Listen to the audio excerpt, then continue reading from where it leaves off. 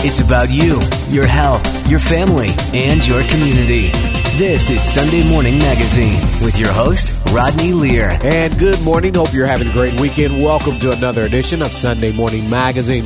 Remember, for more information on the show or to join the conversation this morning, all you have to do is go to our Facebook page, Sunday Morning Magazine with Rodney Lear on Facebook. Head there now and like us there now. You can also listen to the show anytime you like. Just go to your favorite podcast app and subscribe to Sunday Morning Magazine with Rodney Lear. We begin this morning with Laura Mitchell. Laura is superintendent of Cincinnati Public Schools. It's our pleasure to welcome Laura Mitchell to Sunday Morning Magazine. Good morning. How are you? I'm great. Thank you. How are you? I'm doing great. Thank you for taking time out of your schedule. I feel like, this was my Christmas present because we've been working on this interview for such a long time. Since Christmas, I think I found out around Christmas that we were actually going to have you on, right? Yes. Thank you so much for the opportunity. All right. So one thing that I didn't know you were a product of Cincinnati Public Schools yourself. So am I. Okay. Wonderful. Yeah. So what school did you? I attended Bond Hill Elementary in kindergarten through 6th grade, and then 7th through 12th grade, I attended the School for the Creative and Performing Arts. Okay, so let's talk more background information on you. Again, we know that you're a product of Cincinnati Public Schools, but before you stepped into the role as superintendent, what were you doing behind? Did you start off as an educator or? Yes.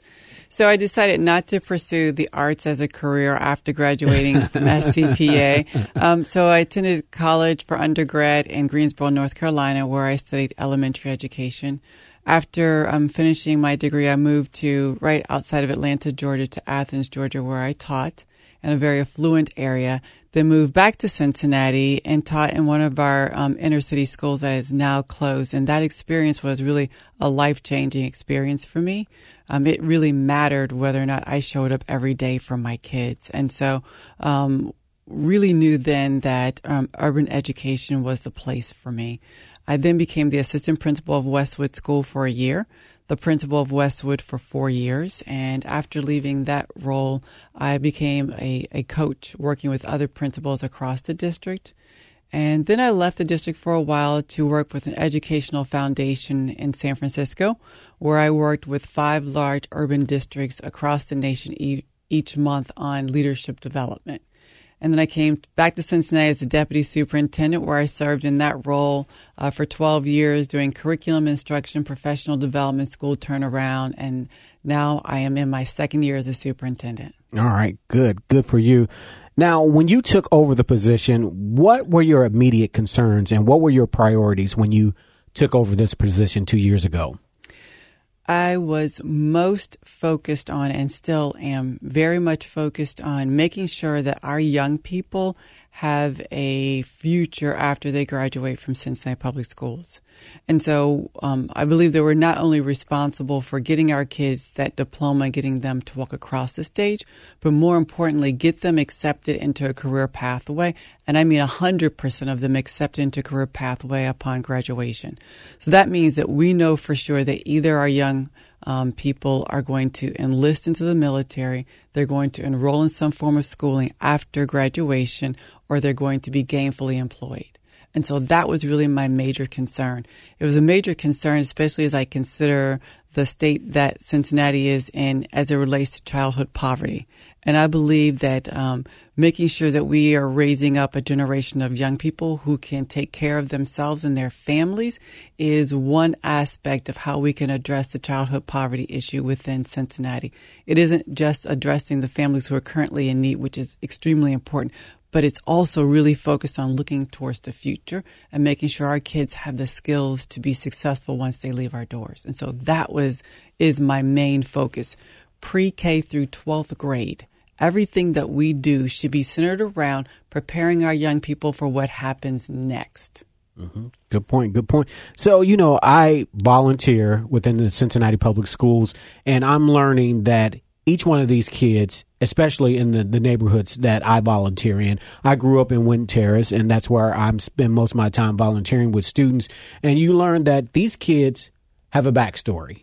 Each one of them have a backstory. So it's not just, it has to be extremely difficult for the educators because it's hard to even get to the education part because you have so much social work on the front end. So that's one thing that I'm learning, and I'm sure that's what you know, right? Yes. So first of all, thank you for volunteering in our schools. We really need to put in front of our young people who have come up through Cincinnati Public Schools, but also people who are just interested in giving back. And so often when that happens, our young people ask our mentors and our tutors over and over again in different ways, how do I get from where I am today to where you are? So first of all, thank you so much for doing that. In terms of our students having a backstory, everyone has a backstory, no matter where you come from in life. I think the really important thing, though, to really focus on and capitalize on is that your zip code shouldn't determine your life, your future. Mm-hmm. And your forever life. Your forever life. Yes. Absolutely. And so although many of our kids have a backstory, as we all do, these are very talented, very young, very excited, and very smart young people who just need someone like you, a caring adult, in addition to the teachers and the principals, to really pay attention to them and help them chart a pathway to success. And so I think it's so critically important to have mentors and to have tutors within our schools.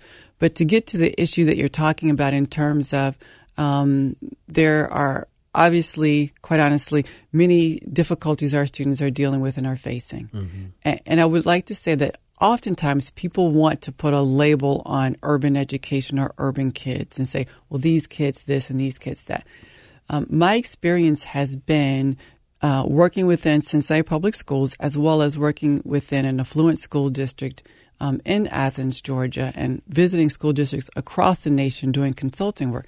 Kids are kids, really.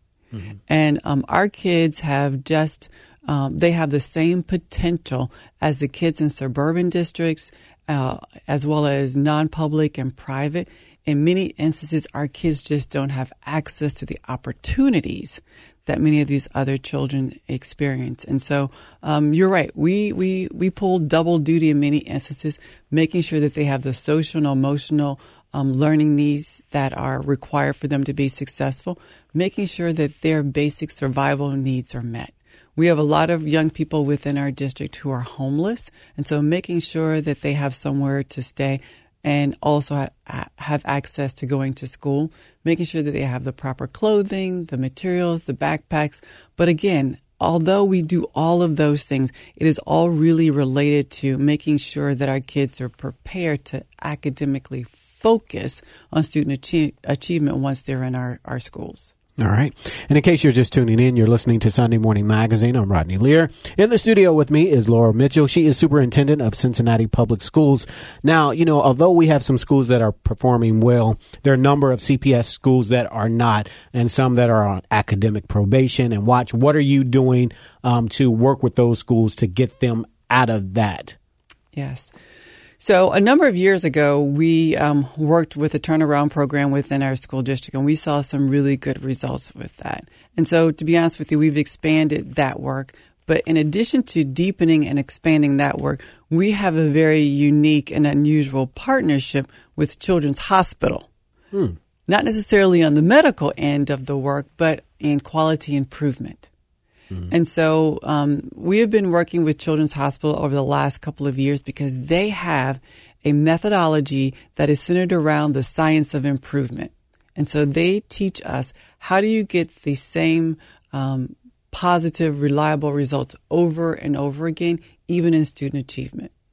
And so we've taken that model, that continuous improvement model, and we are applying it to our schools. And that means that we're able to look at specific needs that a child has and be able to categorize those needs and say, here's the prescription that I'm going to try to address that. And the prescription is a learning strategy. And so we test these learning strategies that are identified through research, and we are able to pinpoint which strategies actually yield high results with our kids. And so we started that in a very small test with 5 schools, and next year we intend to expand it beyond those 5 schools. But we have seen some improvement in our academic achievement. We've seen some academic achievement improvement as it relates to our 3rd grade literacy, in which we first started to use this quality improvement model. And so that's what we're really focused on, the science of improvement. It also involves tutoring and mentoring, but at the end of the day, it really has to be the core instruction that the teacher delivers. And we want to make sure that the teachers have enough tools in their toolbox to find the specific strategy that address the needs for the specific students. And so we're on this journey with Children's Hospital, and we're very excited about that partnership and the work that we're doing and the success that we're already seeing. Okay. So I want to talk about testing because, I'm in the building. I see, yes. I know a lot of focus is on testing. I've been to some schools where that's the total focus is testing. Do you feel like kids, I think some parents, you talk to parents, they think the kids are over tested. Let's talk about testing within CPS. Your thoughts? So, to be really quite honest with you, a number of years ago when the initiative was started, No Child Left Behind, which really introduced widespread testing across states. It was really in an effort to make sure that there was a level playing field, that kids all across the United States were getting the same valuable education as other kids in other places. And so, quite honestly, I can see the need for some level of testing, which holds us accountable for teaching the skills that the kids need to know to perform. I just believe that the pendulum, it just went way too far with the amount of testing that we do with our young people through the state. But it also isn't the only measure to identify how successful a student is. And so I think that we've just gone way too far and put way too much value on testing. The reason that you see our schools are so focused on testing is because the state gives out designations. So you're a school that's deemed ineffective, or a school that's an F school or a D school. And of course, schools don't like to have that label on them. And when you think about that, it's damaging and it's not productive, quite honestly. Imagine yourself being a principal or a teacher, or better yet, a student in a school that's labeled as an F school. And so that doesn't feel good to anyone. It's not productive to anyone. And so I think that the federal government has just gone way too far with the amount of testing that we do. We test our little third graders, they're 8 years old, and we give them an online assessment in which they have to write essays online. And so if they don't have the proficient keyboarding skills, by the time they're able to find the letters to do the typing, they've forgotten their concept. Right. Mm-hmm. And so we do provide keyboarding that actually starts in kindergarten with our young people. But I think that the pressure that we put on them is just so great. You have little third graders who are literally crying, stressed out over passing a test because they understand that if they don't make a promotable score, then they will not pass to the fourth grade. Mm-hmm. And so I think that some level of testing is important? Absolutely. But I think that we've just gone way too far. I think that we should really have our sights on tests that are national tests like the ACT. And identify what are the benchmarks we're going to put in place to get our kids to be able to be successful on the ACT when they take it in the 10th or the 11th grade. And so advanced placement scores, that's another place I think that we should put our efforts. But I think we need to look at really what's developmentally appropriate for these very young children. All right. Honest answer. I like that. All right. And again, in case you're just tuning in, you're listening to Sunday Morning Magazine. I'm Rodney Lear in the studio with Laura Mitchell. She is superintendent of Cincinnati Public Schools. To join the conversation or for more information, you can like us on our Facebook page, Sunday Morning Magazine with Rodney Lear on Facebook. Head there now and like us there now. So I want to talk about teachers. They are the cornerstone, right? They are. To education. Let's talk about how you evaluate teachers and what's in place there. What should parents know to make them comfortable? Sure. So our teachers are under an evaluation system that's it's governed by the state, and there are two components to it. There's a teacher performance component, so that's the actual teaching that you do in the classroom, which includes observations that the principal or assistant principals conduct against some standards that are outlined by the state. And then there are also student academic growth measures. And so even if a student isn't proficient at the end of the year, did they grow from the time they entered the classroom until the time that they're leaving the classroom? And so those are the two ways that teachers are measured in the state of Ohio. I would say that within Cincinnati Public, though, we're most interested in a coaching model that moves the mark for our people. And so what I mean when I say that is to say that someone on an evaluation is effective or ineffective or unsatisfactory places a mark. It's a designation. You're this, you're that, or the other. Mm-hmm. And what we're really most interested in is moving the mark for our teachers. So if you are deemed a satisfactory teacher, how can we move you to become an effective teacher? If you're already an effective teacher, how can we move you to make you an outstanding teacher? And so just as we talk about growth for our students, I think we should also consider the growth of our professionals in terms of our teaching staff as well. Okay. So let's talk about this now. I know you guys recently acquired Mercy High School, that location. What are the plans? What do we know? Is there anything you can tell us about that? I know that there was a big meeting about that, but what can you tell us at this date? Yeah. Absolutely, I can talk about Mercy. I'm very excited about it. Here's what I'm most excited, though, about.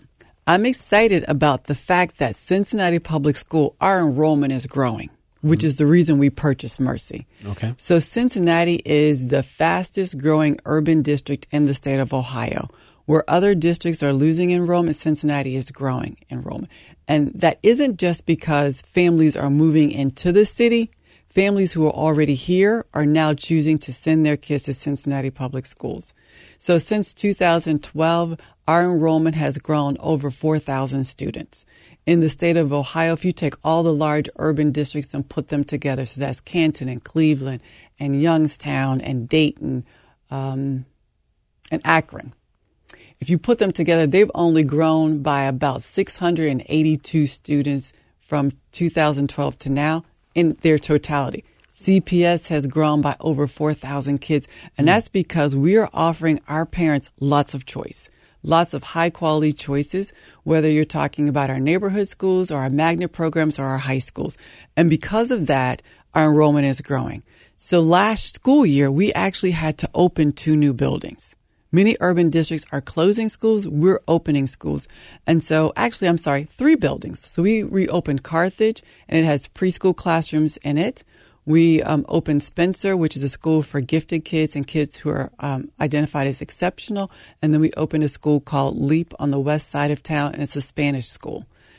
Next year, we will be opening 2 additional schools. Mercy will be one of them. And actually, if you think about it in this way, it's 3 schools. So we're going to reopen the Clifton School. We'll be opening next fall. And Gamble Montessori, which is on the west side of town, which is a high school, will be moving into the Mercy building. Mm-hmm. So we will be opening Mercy as a new site, and then we anticipate taking the Gamble building and opening it as a Montessori elementary school. Oh, wow. Look so at that. Very exciting news in terms of the growth for CPS. And quite honestly, we continue to look for space to build and or property to acquire to open more and more schools. All right. I need to get in the real estate business, right? That's right. All right. So let's talk about this now. Technology. It's growing. You talked about building new buildings, but technology is growing. What are you guys at CPS, Cincinnati Public Schools? What are you guys doing to keep students up to date and trend with the technology? This is another area that I'm very excited about. So 4th through 12th grade, we have a one-to-one technology initiative. So all 4th through 12th graders have their own laptop that they can use during the school day. It is assigned to them, and they use it periodically throughout the day for assignments and projects and homework, for research. And so we started that process about 4 years ago. And we did a rollout phase with 7th and 8th grade, and then we expanded to 9 and 12, and then we dropped down the other way. And so we have a lot of technology within our schools, and we've also provided a lot of professional development for our teachers in terms of how to use that technology. I am a digital immigrant.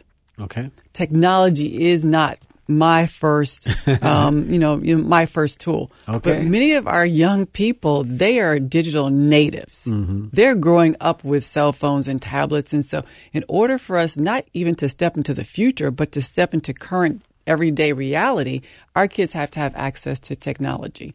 And so we made that a major part of our work. And so not only do our kids have access to the technology in the classrooms, but we have many take-home programs where our young people can take them home. And we also have hotspots for our young people to take it home so that they have access to Wi-Fi. What we're really about throughout all the work that we're doing is removing barriers for our kids and making sure that all of our kids have equity built within. So if you need a laptop to take it home to use, then we want to give it to you.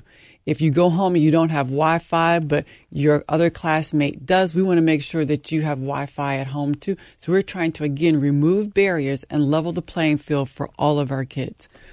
In addition to all of the laptops that our kids have access to, we also, with the innovation of our chief information officer, we have something called a tech truck, which is a truck that she had outfitted with all of the latest, coolest technology that we have in our schools. And you can go inside. It pulls up to schools. It's on a schedule. And teachers can come out of the school, go into this tech truck, and have some one-on-one time with a person who can teach them how to use those devices within their classrooms. And so we're constantly trying to come up with innovative ways to incorporate technology into our work, whether it's with the teachers or whether it's with our students. We do have a blended learning program. We actually have several blended learning programs. So we have some sixth graders at some elementary schools who are taking Algebra 1 at Walnut Hills through a blended learning model. And so there's a large smartboard within the room on both ends, and the teacher at Walnut can see them when they raise their hand to ask questions. And so, again, this allows that distance learning to take place, which, again, is really about equity. Let's give our kids what they need, and let's not hold them to these four walls called school, but let's open it up so they have more advantages. We have a blended learning advanced placement course offering. So we have 5 courses that we offer through blended learning. Those high school courses, the young people, they take their technology home. Part of their instruction is through an online platform. The other is they meet face-to-face with the teacher twice a week, and they actually have instruction. And it's very similar to what you're seeing happening on many college and university campuses across the United States. So again, it's not even about moving our kids into the future. It's moving them into current reality and giving them all the advantages that they will need to be successful once they leave our doors. All right. And again, in case you're just tuning in, we're speaking to Laura Mitchell, Superintendent of Cincinnati Public Schools. I'm Rodney Lear. You're listening to Sunday Morning Magazine. Now, I like to ask this question because, as parents, we're out here, we're listening this morning. What is it, you educators, what do you want from us parents? We send our kids to Cincinnati Public Schools. What are you asking of us parents? Because the responsibility starts at home. First of all, I know that for sure. But what do you want as educators? We want parents to be engaged into what's going on at school. And so we see engagement in lots of different ways. So it doesn't mean that a parent has to be at the school every single week to be engaged or to care about their child's education. And so we've really flipped that model in terms of we want you to be aware of what's going on, whether you can come to the school or not. And so if you don't have the opportunity to come to the school often, then we want you to be able to log on to Schoology, which is a portal that all of our parents have access to get students' assignments, to see their grades, to see how they're progressing. We want parents to be engaged by writing to the teacher. Many of our kids have agendas, and so look at the agendas that they bring home and make comments and send that information back into the teacher. So we want parents to be engaged in school, but we also realize and recognize that our parents can't necessarily always be at the school. We want you to ask us questions, to inquire about your child's education. We want you to inquire about opportunities that you want to see for your child. We want you to tell us, what do you want to see for your child? And that's so important for us so that we can make sure that we're providing that for you. But we want people to be engaged, but again, it looks different in different ways. And I can speak from firsthand experience. My husband and I are raising a 8-year-old granddaughter. She's a CPS student. And last school year, I missed her, and it's really sad to say, but I missed her winter program because I was at another school working. And so my husband went for me, but I give you that example because sometimes people will say, well, parents don't care because they don't come to the school. And that's not the case. No one can say I didn't care or I don't care about my granddaughter's education, but at the same time, I had a job to do somewhere else.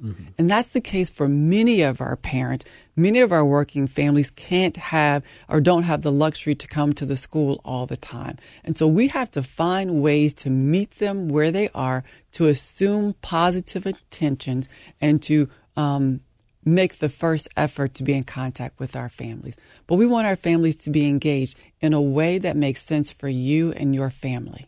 Okay. Know what's going on. Let's talk about bullying because, I walk into the schools and I see the messages on the board. Literally. But let's talk about bullying because it does happen in the school system. It does. Bullying happens, quite honestly, it happens everywhere. Bullying is really a societal issue that makes its way to the steps of our school. And so this isn't something that we're shying away from. We are really taking a proactive role in our efforts around bullying. So we drive anti-bullying campaigns within our schools. We have a peer leadership program in which we have worked with peer leaders within our schools to develop anti-bullying campaigns, but not from the adult perspective, but from the student perspective. And we had a group of high school young ladies who did an anti-bullying campaign on social media. And I probably would not have thought of that because they see a lot of bullying that takes place on social media. And so, again, it's from the student perspective. We've worked with an external consultant to hold forums to hear from our kids firsthand about the impact of bullying, to hear from families, to also hear from staff members. And we've put that information together to come up with a strategy around how to address bullying.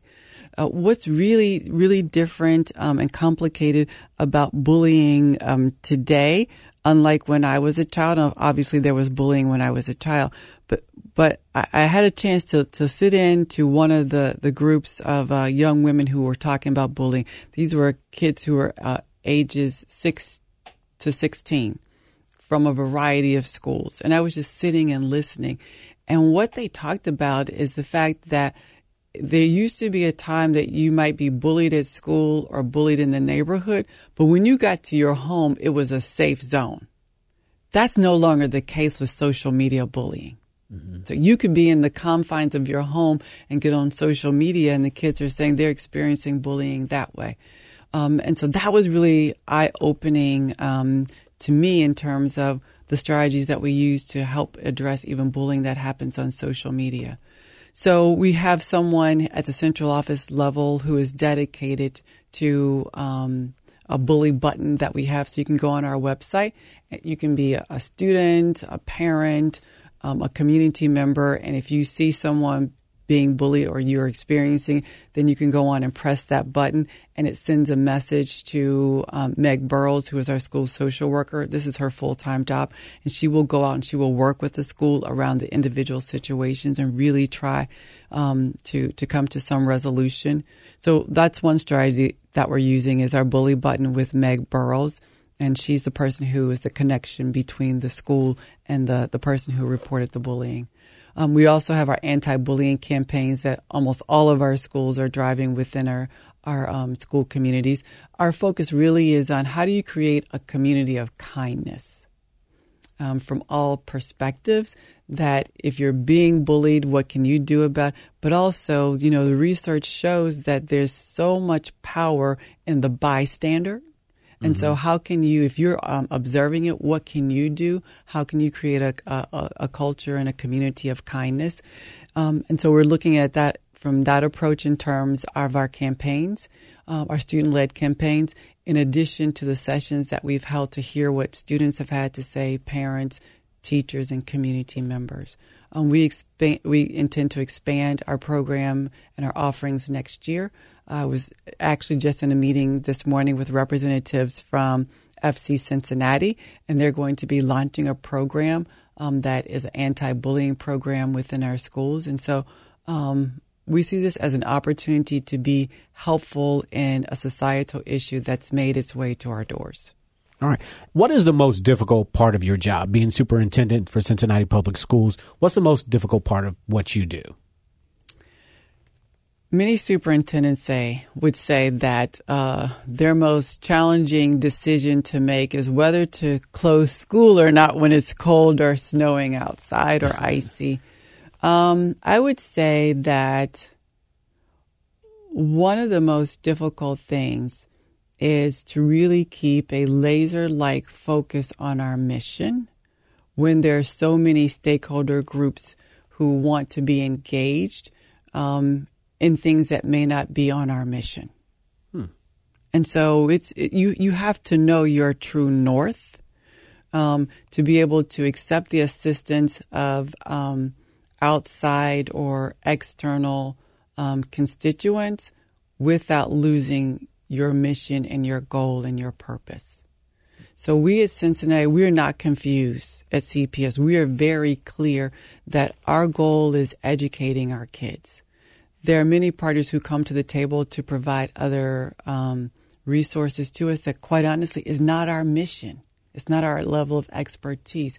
And all of those organizations or people coming, I think it is very important to stay very clear and very true to what your mission is and not look up one day and see that you're completely off mission and you don't have the educational impact that your organization or your district is designed to do. And so we're reshaping some of our partnerships, and we're really saying, what's the mission impact for CPS? And so I think that's probably one of the most difficult things, because there are a lot of really well-intentioned people who want to get engaged and want to do things, and we want them there. But we have to stay laser focused on what our mission is. All right. And with that, we're running out of time this morning. Your final thoughts, Laura Mitchell, Superintendent of Cincinnati Public Schools, as we talk about local education. I want to say to parents and community, Cincinnati is becoming a place of destination, and Cincinnati Public is a major part of that. We educate over 36,000 kids across 65 school sites at the moment, with a wide array of magnet programs, neighborhood schools, and high schools. This is the place that you want to be if you are a parent who's looking for a school. This is the place that you want to be for a student, because we have a lot of engaging, exciting things in store for you within our district. And this is also the place that you want to be if you're looking for employment in a school district. We are on the cutting edge with our talent development, with our employee focus. And so this is a place that we believe you want to be. In addition, we believe that we are contributing to the success of the region because we are graduating young people who are ready for the real world. And so that's what I want people to know about Cincinnati Public Schools. All right. Well, with that, we're out of time this morning. Thank you so much, Laura. Really appreciate you taking time to talk to us. We've been speaking to Laura Mitchell, Superintendent of Cincinnati Public Schools. Again, for more information on the show, you can like us on our Facebook page, Sunday Morning Magazine with Rodney Lear. Coming up later in the show, we introduce you to 21 women who changed the way we think. That's coming up later in the show as Sunday Morning Magazine continues. More to come. Stay with us.